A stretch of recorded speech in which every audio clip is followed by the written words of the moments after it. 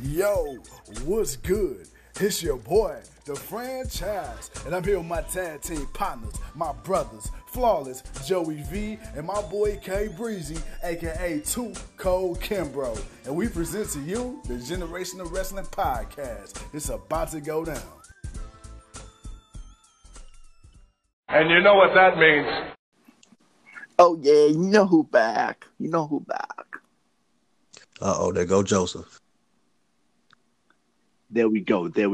Y'all both got kids. Y'all kids ain't gonna make it to college. I'm gonna eat them kids. I'm gonna eat those kids. I'm gonna eat so hard. I'm gonna eat so tough.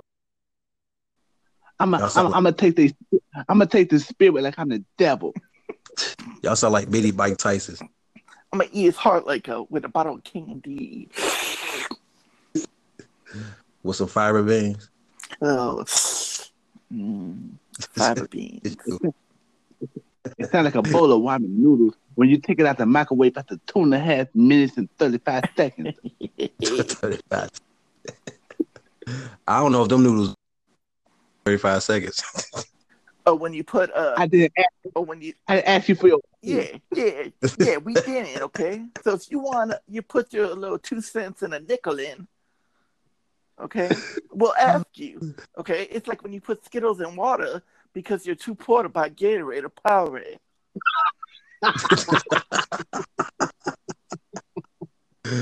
Hell no. You get your own flavor water, bitch. Oh, you was wildin'. You put Skittles in water. I ain't never put Skittles in water. Hell no, that's a new one. Hell yeah, you got you really taste the rainbow. Yeah, I bet.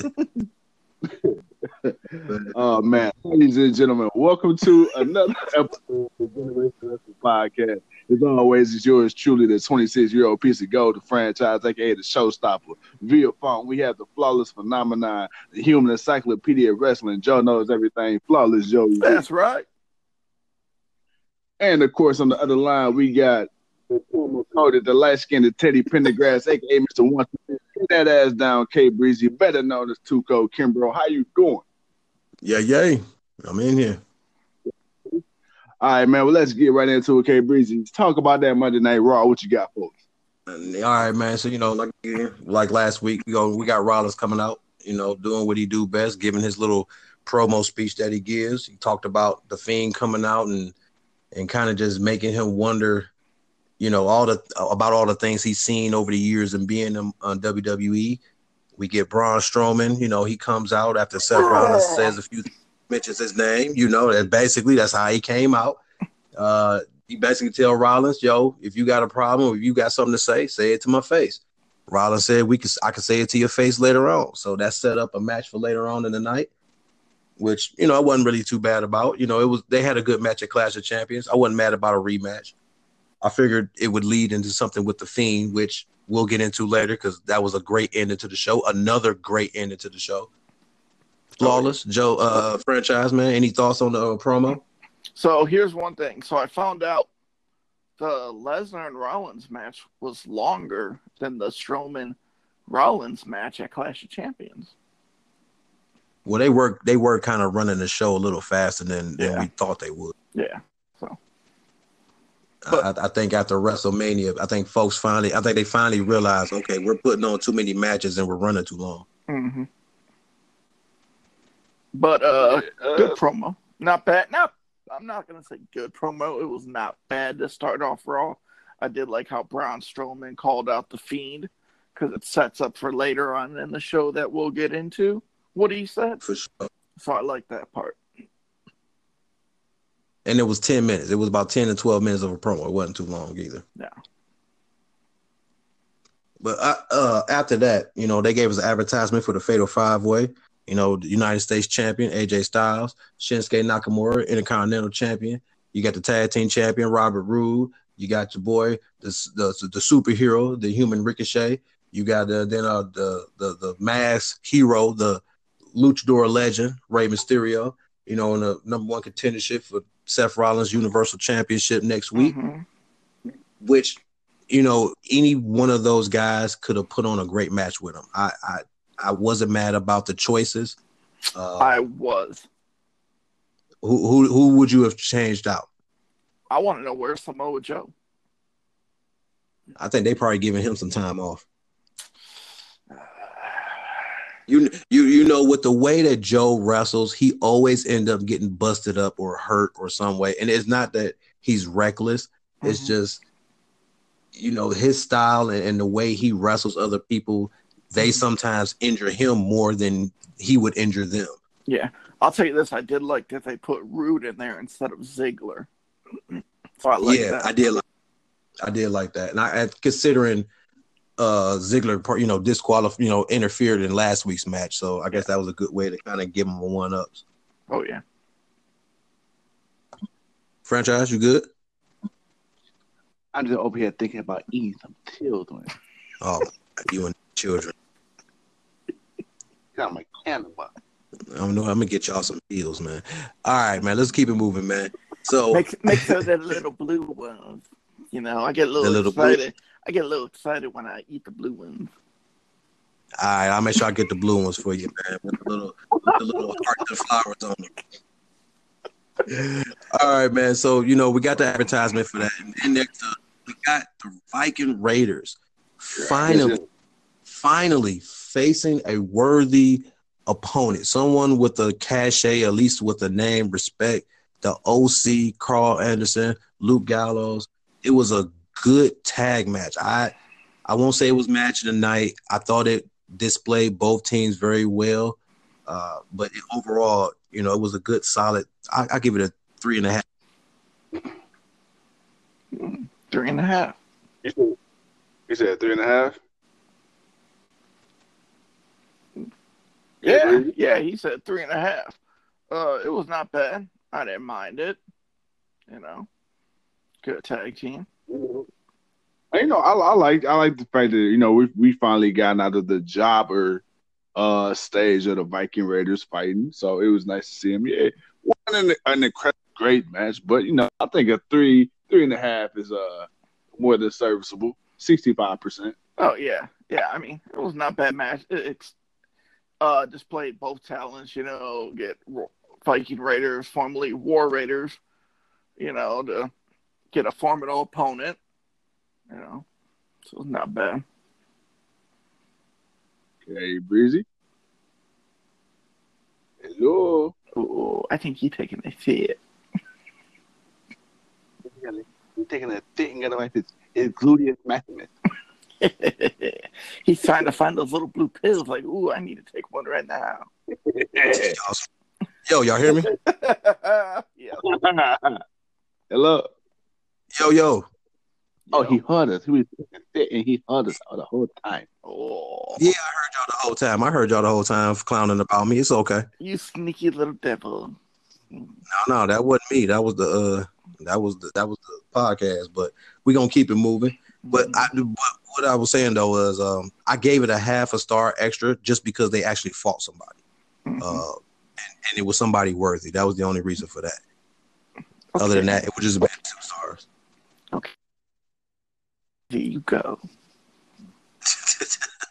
Whatever, man. All right, we're gonna move on, man, because the Viking Raiders got the victory. Hold on, wait, when you say that. See, y'all distracted me, man.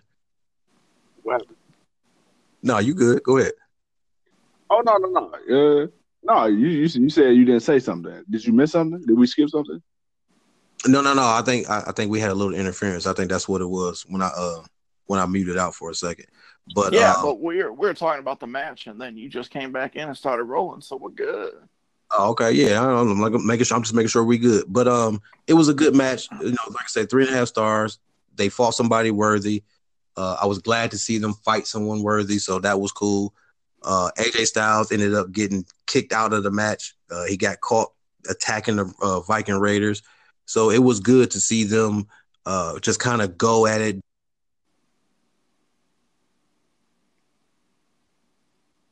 Yep, see him go at it, and then he gets attacked by Cedric Alexander when he's walking up the ramp.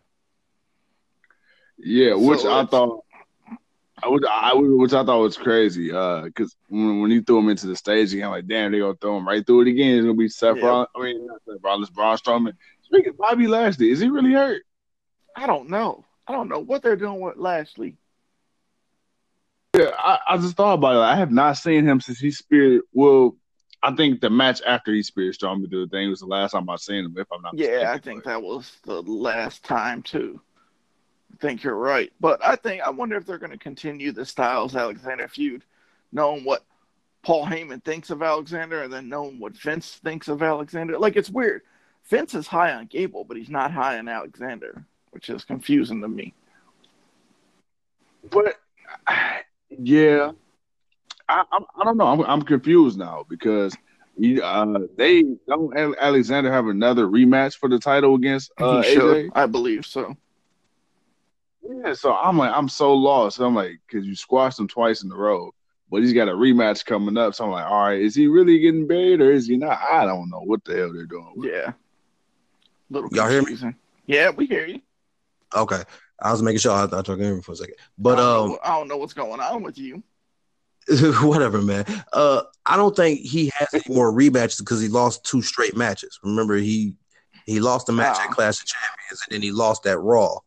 Well, he lost the tag match Raw, but he hasn't done anything to really gain another opportunity. So I'm not sure if he really has one other than him just coming out, attacking AJ and trying to go him into giving him a title. Oh, okay. Makes sense. Right.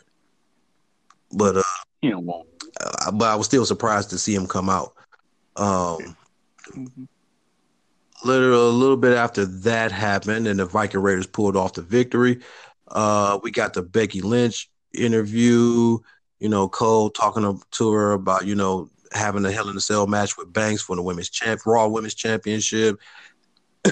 And, Lynch just being Lynch, just being badass, just telling it like it is. Like, she's the one who wants to give other people opportunities. She wanted people to step up. She wanted people to come at her wanting to win this championship because that's what that's what motivates her. That's what brings the best out of her.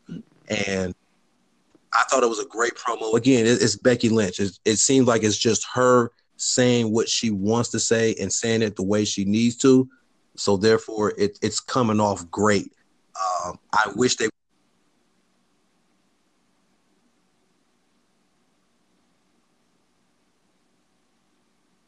Hello. I'm still here. Yeah, I wish they would. I don't know what he was gonna say. I think he was gonna say, I wish they would, maybe put Sasha Banks in a better interview spot to counteract what Becky Lynch is saying. Oh, hold on. Let me do Kay Breeze's voice. I wish they would counteract it. I think Becky needs I think I don't know.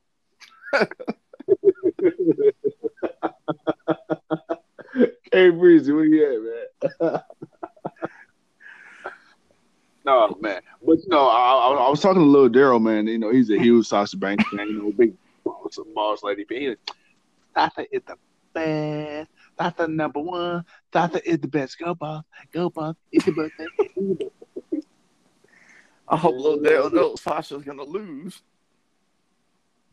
Lil Daryl says Sasha got the So you trying to say it's boss day in here? It's boss day. Man, we just want to know where you going, man. What the hell? Going? I ain't going nowhere, man. I ain't going nowhere. I'm in here. I don't know. It's making me go in and out. Normally, I'm the one that's coming in clear all the time. We thought we left you in the space-time continuum. No. I was in the mid-card Void of Evil. Yeah, that's right. Talking about the boss. That's why. Oh man, but like I was saying earlier, I just wish WWE would give Sasha the same license to go the way that Becky does, because Becky's interviews, promos, they always come off real. Because Sasha doesn't have that type of promo in her. I think she does. It's something about this character that she is that I just don't like. Like, I want her to be healed, but she just comes off like she chicken shit, and I don't like that. It's almost like she's trying too hard. Yeah, I think she's trying to play catch up since she's been gone. How you figure? Like what do you mean? Like she's trying to play catch up, like trying to do all this stuff all at once, and it's hurting her. I think if she would have been there the whole entire time, she would have just floated naturally. Yeah. But I think she's trying too hard. So just kind of stay on TV and then just kind of watch her heel turn develop more than just showing up and all of a sudden it being a heel. Yeah. Okay. Yeah, I agree with that. Yeah, maybe she should have she should have came back a little earlier. What was that? And just the way they bounced from storyline to storyline. Like, literally, when she came back, she attacked Natalya. That lasted all of 2 seconds. And all of a sudden, now it's the 4 horsewomen / her and Becky Lynch again. So, I don't know. It seemed like they not only did they think that they rushed her return, but, I mean, the first storyline she had really didn't play out. They kind of just started as a reason she attacked somebody, and then Matt just kind of melted into something else, which I'm not even sure what the hell they were doing. You know what it reminds me? It reminds me of like the Kofi Kingston with the Kevin Owens thing. They rushing it. Like she should have had a feud with Natalya first, and then built it into Becky Lynch. Mm-hmm. Or she just came back and just attacked Becky Lynch. Or that. Like the way she came out with Natalya, she should have came that way out for Becky Lynch. Like maybe Becky was getting jumped and it was Sasha that comes out and help her. But before Sasha and them, walk away, Sasha then turns around and attacks her. Maybe that would have been better than to have her come and fight Natalya, because Natalya really didn't serve a purpose at all. Not even for her to come out and do her promo for Banks to attack her. Yeah, but I think they wanted like sympathy for Natalya, so Banks heel turn. They wanted to make it feel big, but I don't think nobody was buying it. Nah. I mean, everybody cheered it, which is crazy. Like because what we've been wanting to see. Mm-hmm. But next up after that, man, after we got that nice little interview, we got the Mustache King coming back. The one and only Rusev, who apparently, like we thought was going to happen, he was going to come back and they weren't going to mention anything about Mike Kanellis or Maria's baby, which we all knew it wasn't his anyway. But we knew they really weren't going to say too much about it, which was a joke in itself. And we also got another return, man. We got somebody that we've been waiting to see, somebody we wanted to see get pushed, somebody we thought was going to make the main roster and just show out. But he hasn't been a disappointment. They've been disappointing us with him. We got EC3, man. Franchise. What did you think when you saw EC3, man?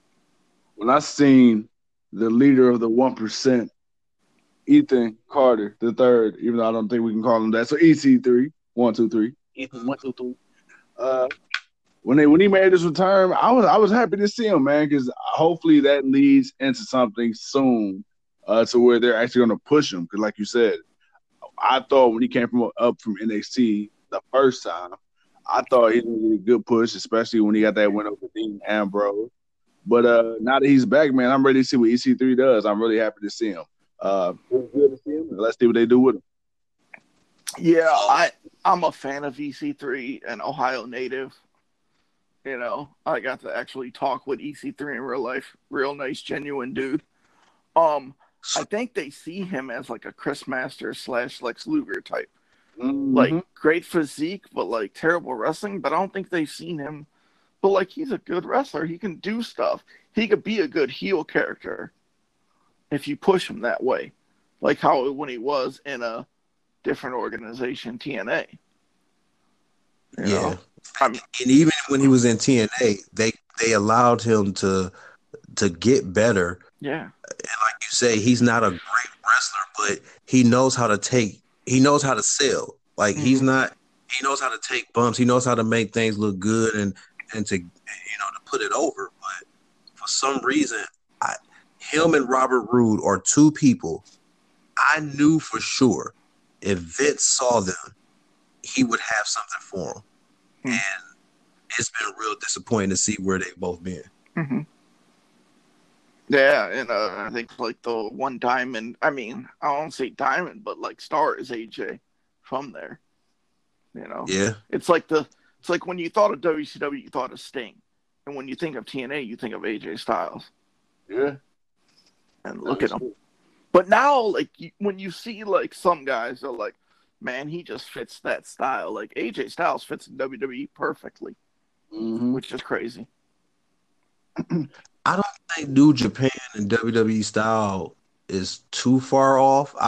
We know it's not the same. We know there's very different things about it, but he didn't like. Okay, Rude had to go to NXT. Samoa Joe had to go to NXT. Yeah. Styles got to come straight to the main roster, straight to the Royal Rumble. And there were moments where, you know, Vince didn't like certain things he did. Like, whose tooth was it? Was that the Miz tooth that AJ had cracked or chipped or something during the match? Was it the Miz? It was. I don't know. It wasn't Jericho. I know Jericho came later on, but I thought it was the Miz. But I think it was the Miz. Okay, so to see a guy like that, you know, he had his rough moments. He had his moments where he did things a little too rough, and it wasn't to Vince's liking. So it took him a while. It took a guy like Chris Jericho to really show Vince that this dude is more. He's more potent in the ring than you think he is. And you think Jericho for the Styles Clash being used too? Oh yeah, most definitely. Because Vince was not for it. He did not want to use this stuff. He just wanted the phenomenal forearm. But you know, as good as that is, and you know, coming off a springboard off the ropes to an elbow. I mean, yeah, I can knock somebody out. But that style clash, boy, just the way it's delivered is just something different. Yeah, especially when you're the smaller guy like Alexander or like a Gable, somebody that sells it with the flip. It's so extra, but I like it. Oh yeah, no doubt about it. So Rusev, of course, got the win over EC3 because that was the original point of the conversation. And then we got an interview with Rey Mysterio, you know, talking about he dedicates the match to his son, and you know he's gonna do his best, and you know the same stuff he's been saying every week. The next up, we got a one-on-one Sasha Banks versus Nikki Cross. I gotta be honest. I just did not watch this match. I'm just, and the sad part is, I like Nikki Cross. I like Sasha Banks. It wasn't a bad match. It was actually pretty decent. Like I watched it, but I didn't watch it. Like it was like I saw it, but you know, I kind of let 5 minutes of pass by and didn't pay attention to it. How did you feel, franchise? I know this your girl. It's your girl, you know, battling Nikki Cross. What did you feel, man? I cannot deny. Uh-huh. This match was not entertaining to me. And that hurts my feelings to say, man, because you know, man, I'm such a mark. You know it, man. You know it. But, yeah, this week in general, man, I don't know what it is with Sasha, man, but this week, both her matches, I don't know, man. I have not been into it. And like you say, I'm a fan of Nikki Cross as well. I love Nikki, but in that match, I don't know. They just didn't have any chemistry. I don't know what's going on, but that match, it wasn't it. So I ain't got much to say other than that. And maybe. So I watched this match live as it was happening. This match went longer than it should have been. The crowd was getting restless, and it just had no chemistry. Like, I was watching it, and I'm like, the crowd didn't seem really into it. The crowd was like just sitting there like on pins and needles, like, okay, come on, you can end this match right now. And I'm just watching, thinking the same thing, like, okay, please get the pin, let it be over. And it just wasn't a good match for like Sasha to go into Clash of Champions against Becky Lynch.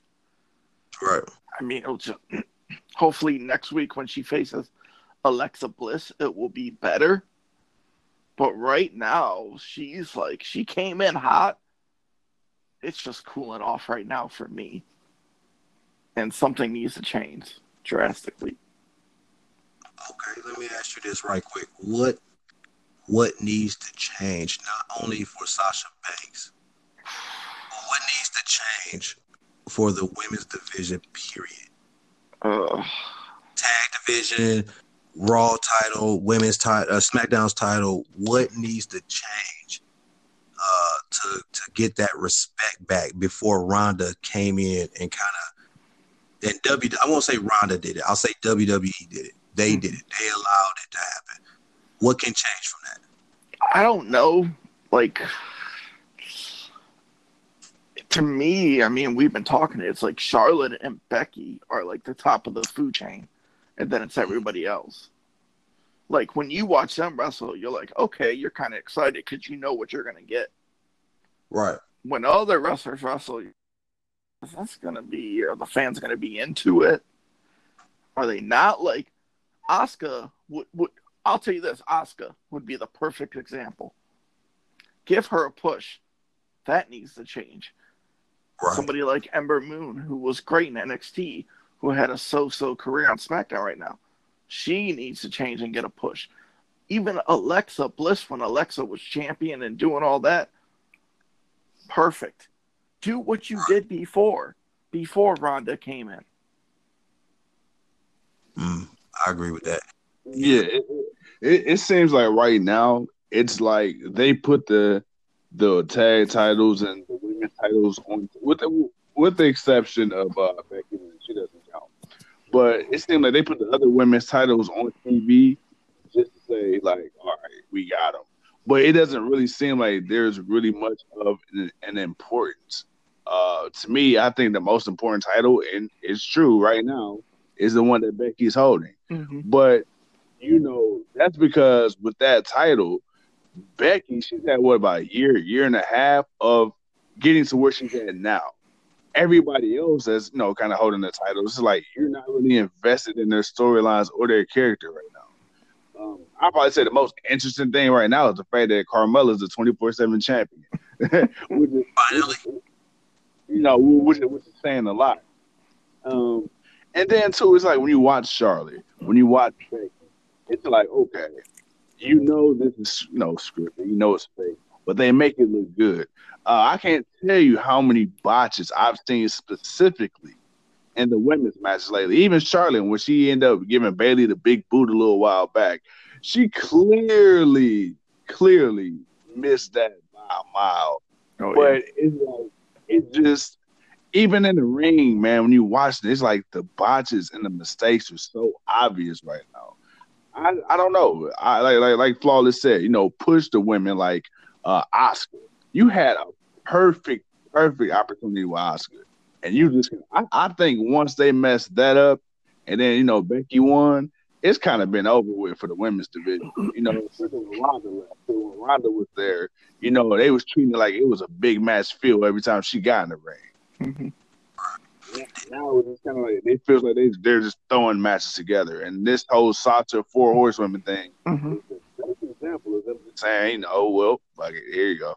I told you guys before, and I think it's the clique of the 4 horsewomen. Yeah, they're running things and keeping everybody else down. Like when Charlotte beat Asuka at WrestleMania and ended her undefeated streak. Asuka hasn't been the same. And then what happened? You had Kairi Sane. What happened to her? Mm-hmm. It's so many women. We know for a split second, WWE were utilizing multiple women, like lots. And then it just kind of, like you said, it's like that click effect. You went from using all these different talents. After WrestleMania, now it's been like the same 4 or 5 women. Yep. Right. And then you got a lot of, it was nice to see Lacey Evans. The problem was Lacey Evans had finally just got there, and you gave us months of her just walking to the ring, and that kind of killed her buzz. Like that killed what excitement people had for her. And then you finally give her the opportunity, but then you give us 3 months of the obvious. Like we all knew it's the same thing with AJ Styles and Nakamura. It was we saw that you weren't ever going to give Nakamura a real shot of beating AJ Styles and really make a rivalry out of it and make a real good story, because it's an already made story. All you had to really do was just continue it. But that seems to be the theme with WWE when they have champions facing one person. Back in the day, you saw Stone Cold Steve Austin lose a title match to somebody. He might have won it back maybe 2-3 weeks later, but at least he lost it to make the story stretch, to make the story last a little bit longer. The Rock did it. Triple H did it. The Undertaker did it. They all did it. You don't see that now, which is why I don't understand the philosophy thinking. Yeah. To doing it. Like, I get why you did it for Becky because of the video game. The same reason you did it for AJ Styles, but I guess why not? Well, I guess why not just have them fight different people than fight the same people every time? You know what? Go ahead, Flawless. Okay, I was going to say this. I'm glad you brought up Stone Cold, because Stone Cold, remember when he walked out when he was going to lose to Brock Lesnar on Raw in the King of the Ring qualifying match. Right. Stone Cold said he didn't walk out because he was going to lose. He's like, if you want to push this guy, let's build a storyline. I don't mind putting him over and losing to him, but make a story out of it. Don't just put me in one match and let me lose. Build a story. I want to build him bigger. So make a storyline, and that's what you need to do. And I want to add on to what you're saying, Flawless. Yeah. K Breezy, when you say, back in the day, Steve Austin would lose and he'd get the title back in there. But the key word you said was stretch out storylines. Right now, especially with Kofi Kingston, prime example, how many top guys has this guy beat? Many. And how short of a time has he done it? Very quickly. But how many rivalries did you really care about? Only one. Randy Orton. And that's because they capitalized on the history they had and they stretched it out. Mm-hmm. See, the thing is with WWE is they rush storylines. Back in the day, you had guys, Bret Hart, Steve Austin, Rock, etc. These guys went on to fought the same person 6, 7, 8, 9 year and a half, 2 years, and actually built on a rivalry. Now it's just you throw these guys out there, they fight for a couple weeks or a month, and then next thing you forgot the damn thing even happened. Yeah. Well, they do a lot of that too. They play on we did this months ago, but we decided to act like we didn't do that, so now we're going to do this. And I hate that. I will say this. I remember it was the Money in the Bank, like a couple years ago, when Shinsuke and AJ were in the Money in the Bank, and they went to grab the ladder at the same time, and they locked eyes. The crowd went crazy because they knew that history from Japan. And then, 6 months, 7 months later, when Shinsuke wins the Rumble, they didn't bring that storyline. They didn't bring the past up.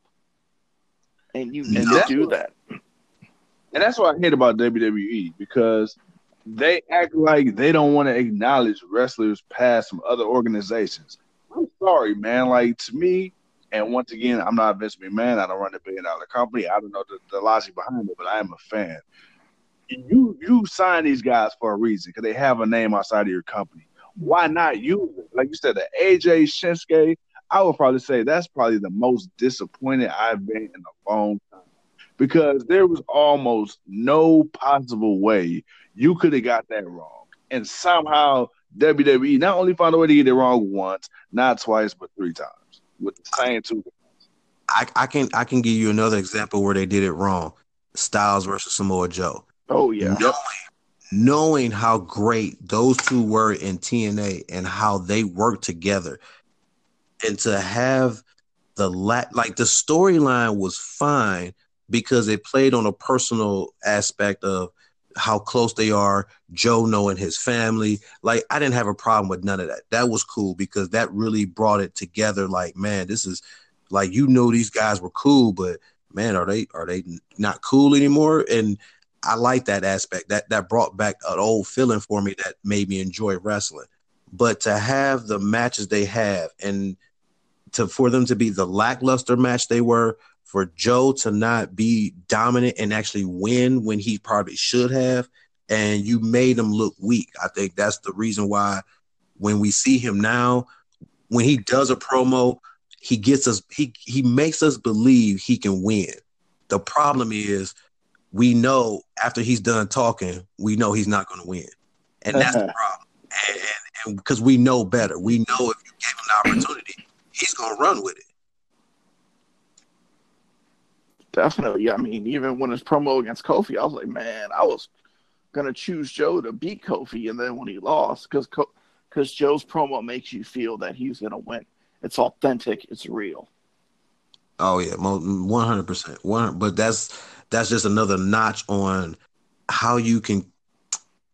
I want to say it's still it's still that effect from Vince not really giving props to folks or other promotions for the things that they've done great to make him want that talent. Like, let's be honest, man. TNA was never a threat. There was a moment where, they was making some noise. They were getting attention, but they were never a threat. You didn't win out, and I won't say him because it took Triple H to get a lot of these guys in, but he went and got the core group of guys that knows what they're doing. The people know who they are, and they can give you 5-star matches. They can give you a great promo. They can entertain the crowd on a night-to-night basis. When you're the top company and you have all these people, I can understand if you don't have something for all of them, but man, you can do something better than what you've been doing. Yeah. Mm-hmm. And think about it. You still got shows like what? Main Event and all this, bro. When the last time y'all seen a main event match? I ain't seen it. Years. Now you remember back in the day when you had like what was that? Some Shotgun Saturday night. Shotgun Saturday night. Sunday night main event. Shoot. Yeah. Like those little A and B shows, C shows. You stayed up and watched that on a Friday night or a Saturday or Sunday night heat. I would wake up at like 10 a.m. or 9 a.m. in the morning to watch WWF Superstars on a Saturday. Oh, exactly. Every Saturday. Exactly. And now it's like, dude, if it ain't Raw or SmackDown or NXT, it's like, I don't care. Which is sad because a lot of these talent are on shows like Main Event and say, but you're not going to, who watching that? I don't think they do Main Event no more. Here's a little fun fact for you. Do you know that EC3 has been winning the 24/7 championship on the house shows, but they don't announce it? Oh, like this night. Like apparently he's been getting over on the house shows, but that's it. He's just been getting over the house shows. So I don't know if it's something about him that they don't feel he's ready for, so they're gonna put him on house shows and he's not ready for TV or what. But guys like him are being wasted, and it pains me that they're bringing them back like Luke Harper and Rusev and EC3 and just for this draft, which I like. Which I've always liked about the draft, because when it was actually a split brand, you had to put these other guys on because you had to produce a whole 2 to 3 hour show. Right. All right. Well, I can't wait until they make these rosters definitive and go back to that old war vibe.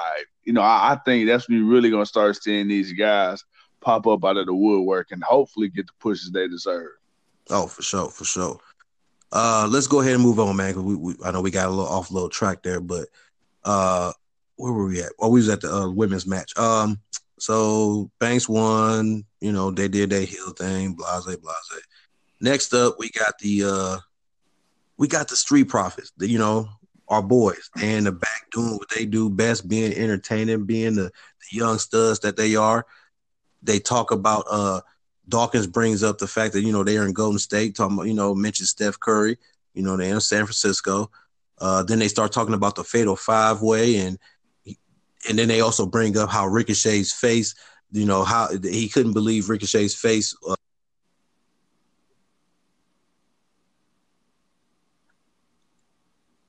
Couldn't believe Ricochet was not the baby daddy. I think Ricochet didn't want that smoke. He didn't want to smoke. He didn't want to smoke. He didn't want to smoke. He's a drug-free CM Punk guy. He dated Pinky Cannon, and he dated Tito Blanco, but that ain't the point. But I don't know the name. I think K Breezy doesn't want to smoke. That's why he's not talking. Are you? Hey, Breezy. No, Crazy Breezy talking. Next up, The Miz came out. So The Miz came out. He mentioned Maurice had delivered their second baby, which was a baby girl. So congratulations to The Miz. Yeah, love the fucker. Hey, he getting that Canadian. He also mentioned there's no doubt we all know who the baby daddy is to Maurice's second baby. Yeah, that's me. You a fool. And then a little bit after that, they talk about him coming next week.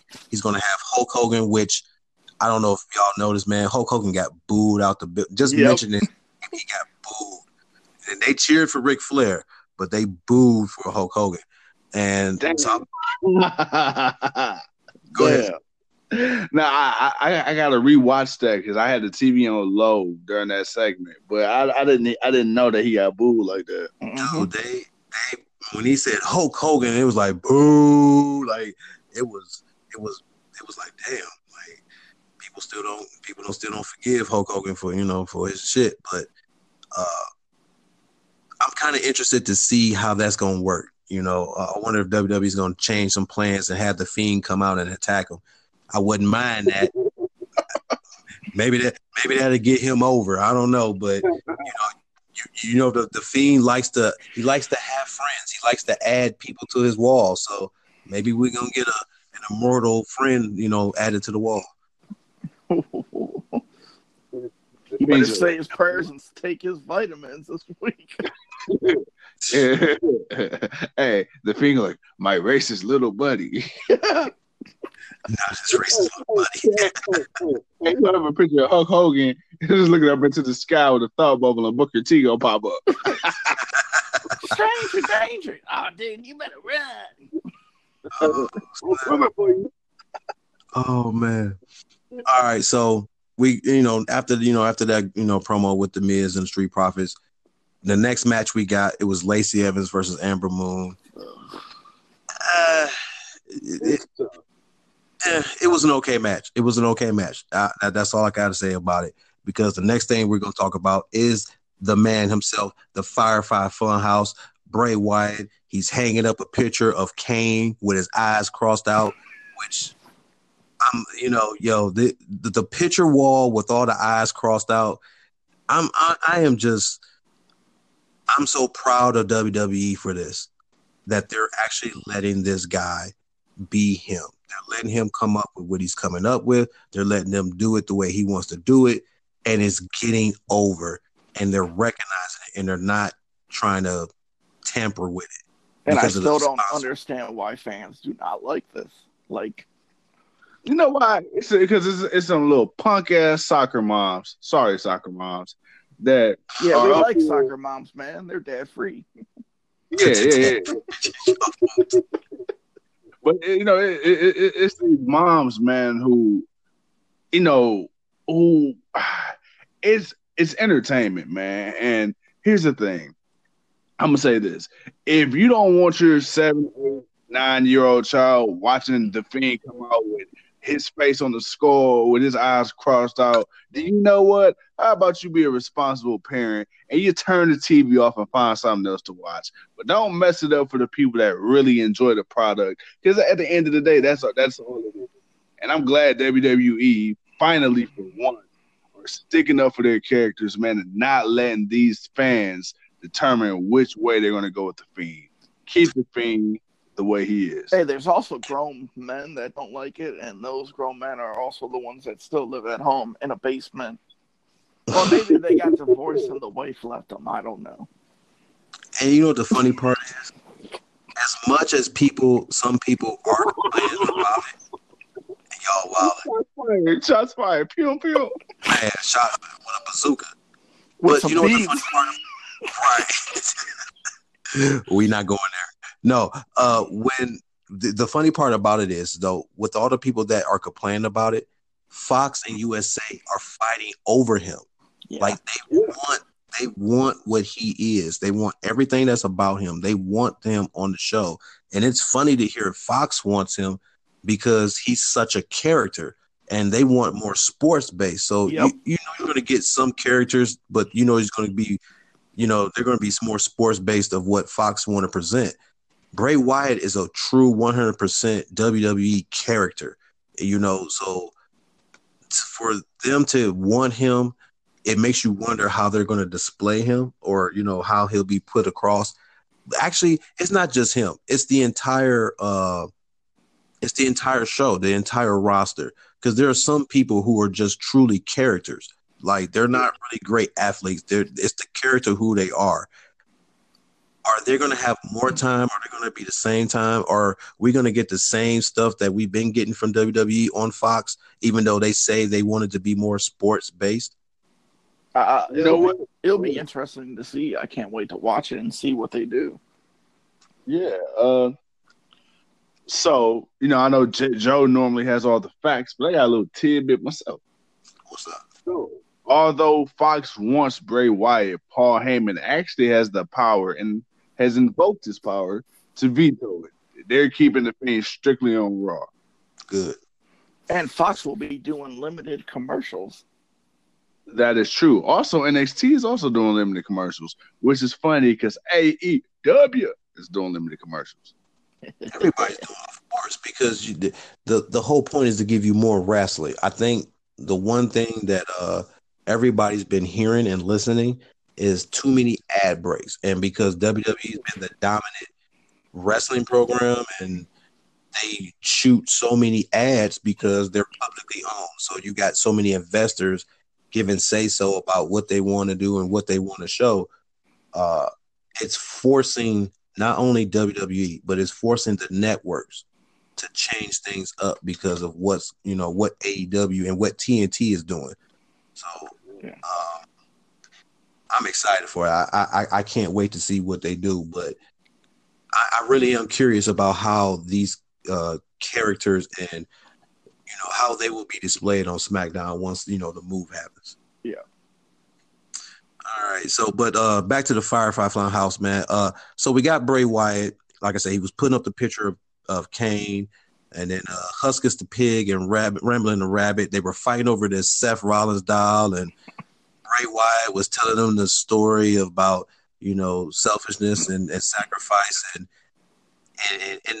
and prior to the end of it, he took the Seth Rollins wrestling man, he broke it in half, which was more symbolic to him breaking Seth Rollins in half, you know, really just doing physical harm to him.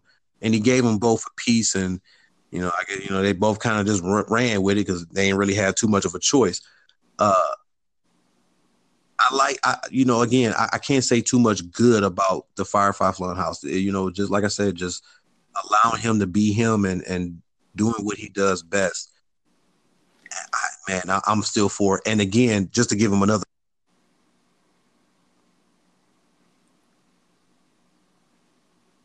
Okay, Breezy. Yeah. He stepped out for a second. Yeah, but go, you know, following, you know, what K Breezy was saying until, you know, he gets back on the line. Now I'm here. There we go. Oh, okay. There we go.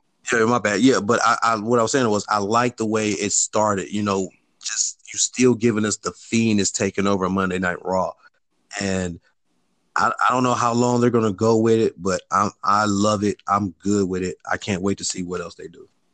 You know what? I say you had this go on, man, at least through the rest of the year. Especially if he wins the title. And longer. Well, you know what? The fact that they're doing these little opening segments with the Fiend, you know, quote unquote, taking over Raw, I wouldn't be surprised, man, if he did get this shit at the belt at Hell in a Cell. I think you got to put it on him now. Oh yeah, you got to. You most definitely got to. So of course, after the Firefly Funhouse, we got some 24/7 action. We got R-Truth and Carmella running to the ring. Of course, you got the mid card running after them.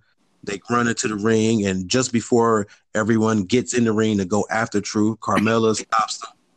She basically just says, you know, she's tired of all the running and can't, hiding. They're tired of not having a life and not being able to, just be normal for a while. And she played it off like it was really, really a big thing and really bothering her. In truth, he felt kind of bad about it. Like, she has been helping me out the whole time. And little did we know, something that should have happened months ago, but it happened now. But Carmella tricked Truth, rolled him up in that schoolboy, that unbiddable, that unpinnable, you can't never kick out of the schoolboy, man. That is the most dominant move in wrestling today. It puts everyone down, and she got the 1, 2, 3. And like I said, this should have happened months ago. She should have been the first female, but they finally paid it off now. And of course, she beat Truth, and she's now the new 24/7 champion. And as soon as she won it, what did we get? We got the mid-card women coming out to chase after her. Right, and the I ain't gonna lie, the kind of most funniest part about it is now that she won, so Truth was gonna jump on her back, and she was gonna run with him on her back and run out, but they couldn't do that. So Truth just put her on his, and they ran out the arena. So now that Carmella finally has a 24, and we're not gonna talk long, but now that Carmella has the 24/7 title, hopefully that means we get to see more unutilized female talent get a little bit of TV time now. So I am excited now that Carmella has the title because it switches things up a bit, and now I get to see Mella back. So yay! It will be a little weird when they do the brand split. So, yeah. That would be crazy if they both got split up. I don't think I want to see Carmella and Truth get split up, man. I done got so used to seeing them together now. Yeah. Yeah, I that's the problem though. They started to go in a different direction with the 24/7 championship, and it kind of went interesting because I'm not gonna lie, Maria winning the championship and kind of walking around like, now I'm the champion. No one can beat me for it. It was kind of interesting, but until they made that makeshift OG BYN and had Truth, the referee be the fake doctor, and then Truth pretend to be another woman that was pregnant. It was cool. It got to a point where it was something different. It was new people, and then Drake Maverick finally got it, and it was going into a good direction. Now, I'm kind of worried about it because I don't know where it's going, and it's losing me. And one thing is, how do you get the title when it does go back to a male? If it does, how do you do that? Because I think that was the issue before when Maria had. I mean, besides the fact she was obviously pregnant, I don't really think you could have got away with another man pinning her besides Mike, with that being her husband. If you get what I'm trying to say. Let me put it to you like this, and maybe this will put some light on it. What would happen? And think about this. What would happen if you put a 24/7 championship on a Cedric Alexander? I think it would actually. And when I say that, and I'm not going to cut you off, but when I say that, think about, okay, all the way he moves, the way he does his move, the high flying. You put a title on a guy like that who's entertaining and people want to see, and he's doing these moves to other people trying to get his championship. I think you kind of put a guy over for being talented and where you want to see him do more with, real stories. You know what? I can agree. Because you take it from being strictly a comedy act, so you add a little bit of comedy to it, but it'd be a title you want to see actually defended. Yeah. Yeah, I agree. I can see Alexander or Ricochet. Yeah. Yeah, one of those two doing those moves, trying to get away from people. Well, I figured because they're pushing Ricochet, he kind of got like a little better push. I figured Cedric would be the better person. Right. Somebody that really needs to get over, because Ricochet is over. It's just about putting him in a good story and letting him go, one-on-one with somebody, where Cedric could he could really use that build of being that exciting person that people want to see. He can have regular 24/7 matches, like actually have a real match where somebody actually gets to, go one-on-one with him. But then, once the match ends, you can see people start to come down. Like you can still do the rundown stuff, but actually display it somewhat just like a regular match. Like you gotta be able to do that. And I think if you do that, it won't be so legitimate, but I think it'll bring a little bit of legitimacy to the title. Yeah. All right. So moving on, because we've been on Raw for a little bit too long here. We got Flawless' favorite person in the world. We got the King Corbin coming out, talking smack, doing what he do best. Chad Gable comes out. They're getting ready to have another rematch. This didn't go too long. This was about a 15-minute match. It ended with disqualification because Corbin grabbed his scepter and hit Chad Gable with it. This was great for me. The takeaway for this match was this was great heel heat. This was the type of heel heat Corbin needs to be a top heel in WWE. I know he's not a fan favorite amongst the Flawless, even though he secretly got his poster on his wall. I still think this was good heel heat for him, and plus, this still put Chad Gable over with the people. It was good heel heat, and it was good heel heat to say, like, hey, I could lose, but I didn't want to lose, so I'm going to attack Chad Gable and beat him with my scepter or whatever that thing is. You beat him with the thing. Yeah. So it was good. It was good, for Corbin not to get the loss. And I think they built this match into Hell in a Cell, where Shorty G is going to smack that Baron C in the mouth and slap that ankle lock and make him snap, crackle, pop like my Rice Krispies did this morning. Were they talking to you, Joseph? Oh, yeah, they always do when you pour a little milk in them. that special almond milk. Don't you like to know it's silk almond milk? Unsweetened vanilla. You a fool, man.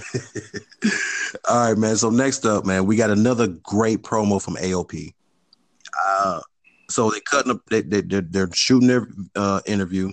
They're talking about why nobody wants to fight and why everybody's scared. They say, we're going to prove it.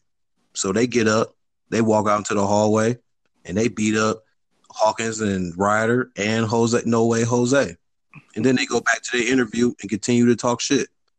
I had zero problems with it. I loved it. I thought it was great. Perfectly done. Well executed. Props to AOP. AOP. And then, after they did that great promo, we got our 5-way match. Actually, I didn't know it was an elimination match. I thought it was just a regular, fatal 5-way. Whoever got the first pin would win. That's why you need the rules. When they start off Raw, you need to read it, okay? Well, look, hey, it's Raw. You can only listen to Michael Cole talk so much. I like that it was an elimination match. It put guys over a little bit more. I love the way people were eliminated because it was kind of like it was a surprise elimination. Like you didn't see the person coming up behind you and just taking advantage of you. I thought they sold it well, so no one looked it bad, which was a big thing for me, considering who was in the match. I thought it was a great match. I'll go ahead and give it match of the night. It ended up being in the order of Ricochet getting eliminated by Nakamura. Nakamura got eliminated by Styles. Styles got eliminated by Robert Roode. Roode ended up being in one-on-one with Rey Mysterio. And, of course, because of his storyline and his redemption, Rey Mysterio ended up winning, which I didn't really have a problem with. I think him and Rollins can have a good Universal title match next week. What y'all think? So I told you guys the other day, I thought it was funny that whoever pinned somebody got eliminated next. So it was like, damn, if I pin somebody, shoot, I'm going to be the next one eliminated. Now that I think about Ray winning, it works good. But next week he faced Rollins. And I think Ray might be a victim of the Fiend. So you say the Fiend is coming out to get a new friend? Oh yes, and maybe a new mask. Ah, Mm. yeah, I can see that. Or maybe Rey Mysterio, maybe because of his redemption story, maybe he'll be the one person that gets away from the Fiend. I don't think so. Well, you know, I spoke with my advisor, and he told me that Rey Mysterio will go, wee, booyaka, booyaka. What, the 619? The 619. Something told me he gonna hit the 619, and the Fiend gonna go, no, little Riri, wee. It's the Fiend claw to you, bitch. Oh man! I'm gonna make you look like a little jumping bean. I'm gonna take your mask off, and then I'm gonna claw your son, and Dominic ain't gonna make it to the WWE. We're gonna see what happens next week, man. All right, man. Let's finish this thing off, man. So we got the final match of the night. We got the rematch from Clash of Champions. Braun Strowman, Seth Rollins. It was another good match. You know, it wasn't nothing really too surprising. Pretty much the same formula from the pay-per-view. We get towards the end where Braun looks like he's getting ready to put Seth down for the power slam. And of course, we get that famous that entrance that we get excited for. The lights drop down, the music comes on a little eerie. You get the flashing lights, and the way the Fiend attacked Braun Strowman was it again. I can't give this dude too many more props on how good he is. We already been talking about it too long. He did the damn thing, and again, you had Seth Rollins in the corner. I didn't care for the kind of crying kind of way he was doing it. What he did the week before was okay. This week he kind of seemed like he was whimpering a little too much, and then just when the Fiend thought he had got over, you see Braun Strowman getting up, and then as soon as Braun stands up, you just seen the Fiend pounce on him and put the Fiend claw back on him again, and he's screaming, and it was just another great way to end the show with this dominant character taking over WWE. You know what? I'm not going to even say too much about Seth Rollins. You know, did I think it was a little over excessive? Yes. But you know what? We've been bitching, moaning, and complaining about him being Mr. No-Sell Rollins. We got 2 weeks in a row, y'all. Count it. 14 days, 2 weeks. Seth Rollins selling. And yes, my Steiner math says that it was 2 episodes, but it was still 14 days of Seth Rollins selling. You got the Fiend. It was, to put it in, to take it from my own self, it was flawlessly executed. You got Rollins crying over in the corner like a little bitch scared. Little 5-year-old who just saw, hello, Joji boy, would you like a balloon? You know, but what happened off air after Raw went off air, I didn't like. No, maybe I thought maybe they'll save that for a Raw next week or the Raw before Hell in a Cell. But what happened after Raw, it's like, come on, why would you do this? not only okay, so elaborate on it, Flawless. So what happened after Raw? Seth Rollins kicked the Fiend and gave him a curb stomp, and then he no-selled the curb stomp, and then he gave him like 3 or 4 more curb stomps. He was down, and then the lights went out, and then when the lights came on, he was gone. Right. Oh, wow. All right. Well, I'm gonna add a little something else to that. Not only did that look bad, but apparently the people saw the Fiend leaving the ring, running away when the lights cut off. Because apparently the lights didn't cut off as dark as it needed to be, and people actually saw him running away. Hey, I can just see it now. Being there at Raw, and then you see the lights cut off but halfway, and then you see Bray Wyatt ass running down the damn ramp. I mean, hustling. They said he was hustling like somebody was chasing him. Oh man, hell no. But besides that, and like I have to agree with Flawless. I thought that was you know that was just something they did. You know, it's a dark match. They just did that for the folks in the arena, which was, you know, that's cool. You know, when they do stuff like that, but they could have did something better than, you know, letting Seth Rollins get that many curb stomps off. You know, after the maybe second one, the Fiend should have, you know, got the best of him. You know, something should have happened where the Fiend should have been on top, you know, when it ended, because that's what the people wanted to see. They dropped the ball on that one, but luckily we didn't get that on TV because I think that would have really killed them. Yeah. Mm-hmm.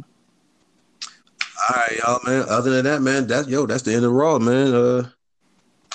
Like I said, average show, pretty. It was okay. It was a pretty decent show. It wasn't as good as last week's. The Fatal 5-Way was the match of the night. Can't wait to see Ray versus Rollins to see what happens. See if the Fiend comes back out. See if Braun comes out. You know, see what happens with that. I can't wait to see where they go with the Viking Raiders moving forward. And also, what will we get from AJ Styles versus Cedric Alexander? Yes. All right, ladies and gentlemen. So that's going to be it for Raw. Now we just going to dive like Jeff Hardy. Swanton in the Punani on the SmackDown Live episode. So, K Breezy, please tell us what happened on SmackDown, man. Let's get right into this. Let's talk it out. Yeah, let's get on right into this, man. So, hold on here. Sorry. Phone's acting crazy. Mm-hmm. Oh, man. All right. All right, boom, here we go. Nah, my bad, folks. All right, so here we go. So, SmackDown Live, you know, actually, this is the final SmackDown Live because it won't be SmackDown Live no more. It will be Friday Night SmackDown on Fox starting next week, October 4th. Yeah. It's going to be exciting. We already got Brock Lesnar versus Kofi Kingston for the WWE Championship. I'm announcing it a little early, but that's all right. We're going to have a women's tag team match. We're going to have Becky and Charlotte Flair versus the Boston Hug Connection. Yeah. And then also, to further on to SmackDown. So we got Eric Rowan coming out. You know, he's basically been doing what he's been doing the last couple of weeks, just letting us know that he's not an idiot. He's no one's lackey. He needs to be respected. He demands the respect. You know, he is a master manipulator and doing what he wants to do. And he's going to do what's best for him. And while he's in the middle of that, we get Daniel Bryan coming out in wrestling gear, ready to fight. He basically tells Rowan, if you feel disrespected, you feel like you want to be respected, you want to earn your way, well, come on, let's fight. So we have a nice little match. And I got to say, Daniel Bryan is good as, he can make anybody look good. Hands down. This was a good match on Rowan's behalf for what he did. Before we get to the end of what happened at the end of the match, what did y'all think of the match overall?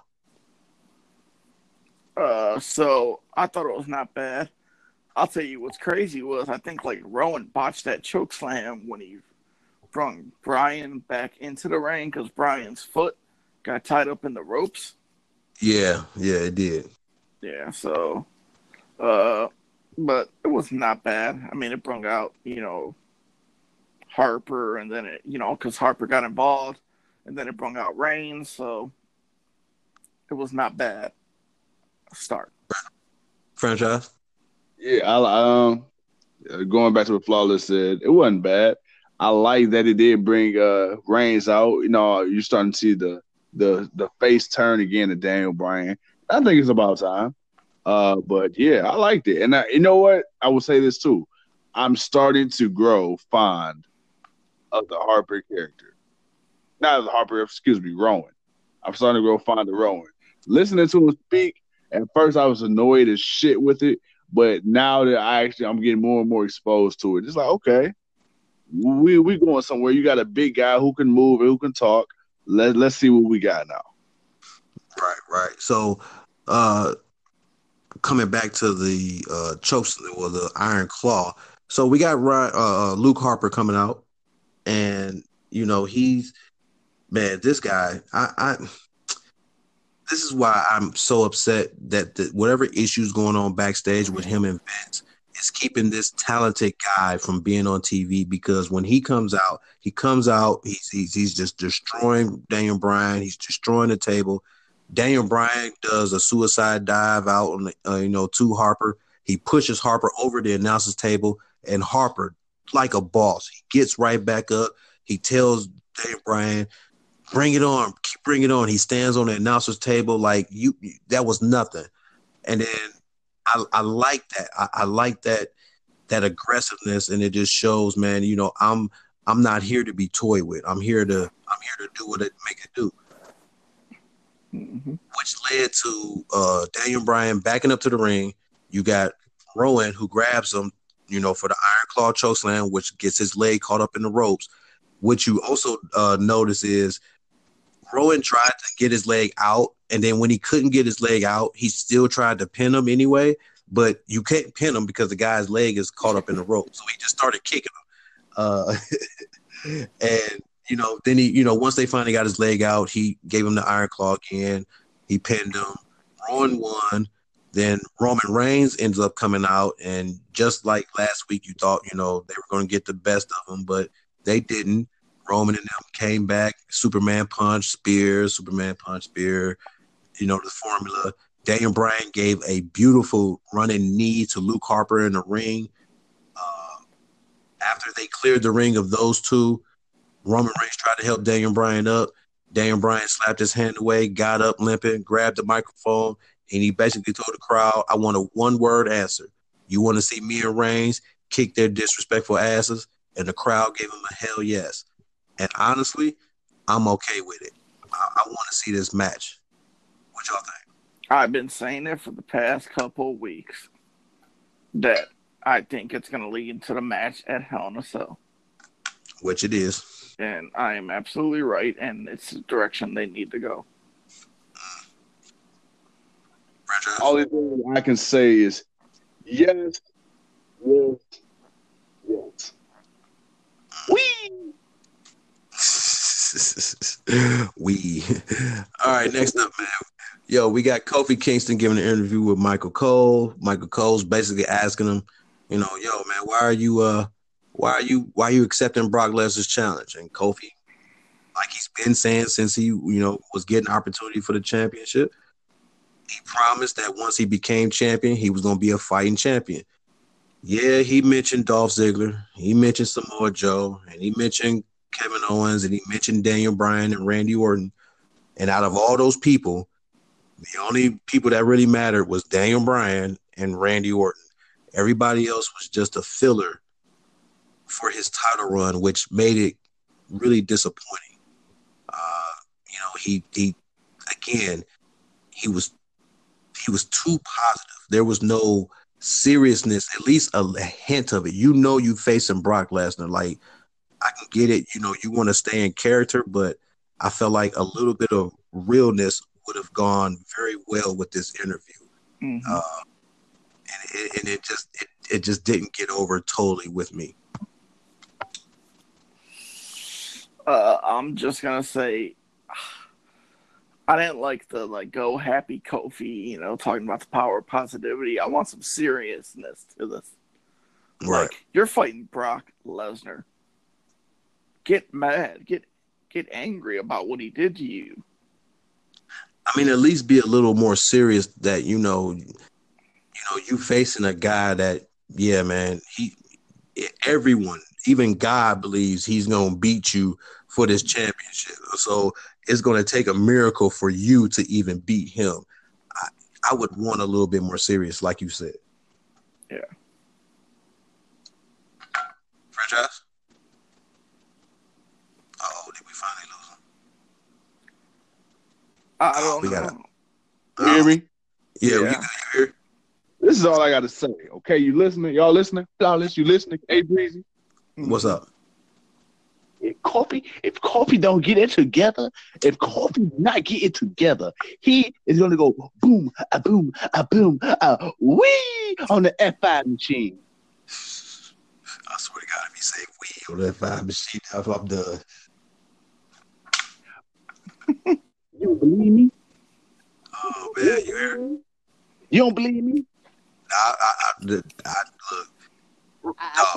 I said you don't believe me? Nah, I believe you. I believe you because you said it. Only because you said it, Daryl. Yeah. So Brock Lesnar pick your ass up, Mr. Too Cold. When he pick your ass up and he send you in that head spinning like wee, you gonna believe it.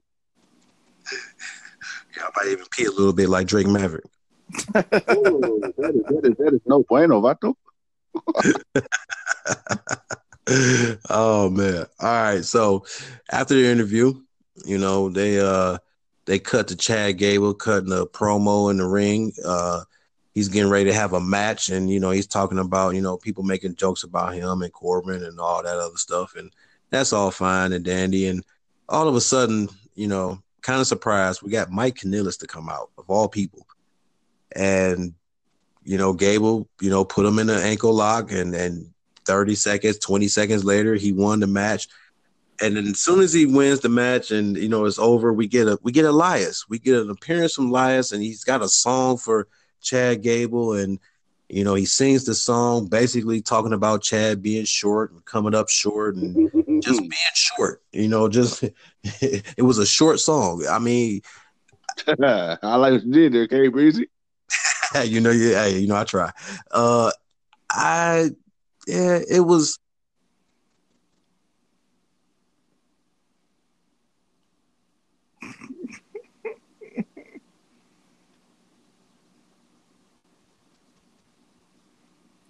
Oh yeah, it was bad.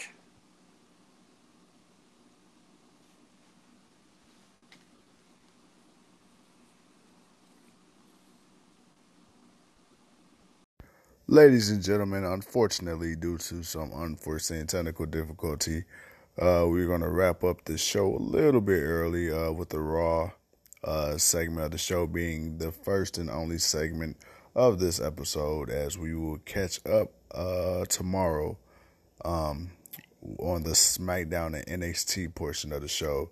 Once again, we apologize, but we hope you do listen and thoroughly enjoy what we have recorded for you already. And yeah, talk to you guys soon. If you see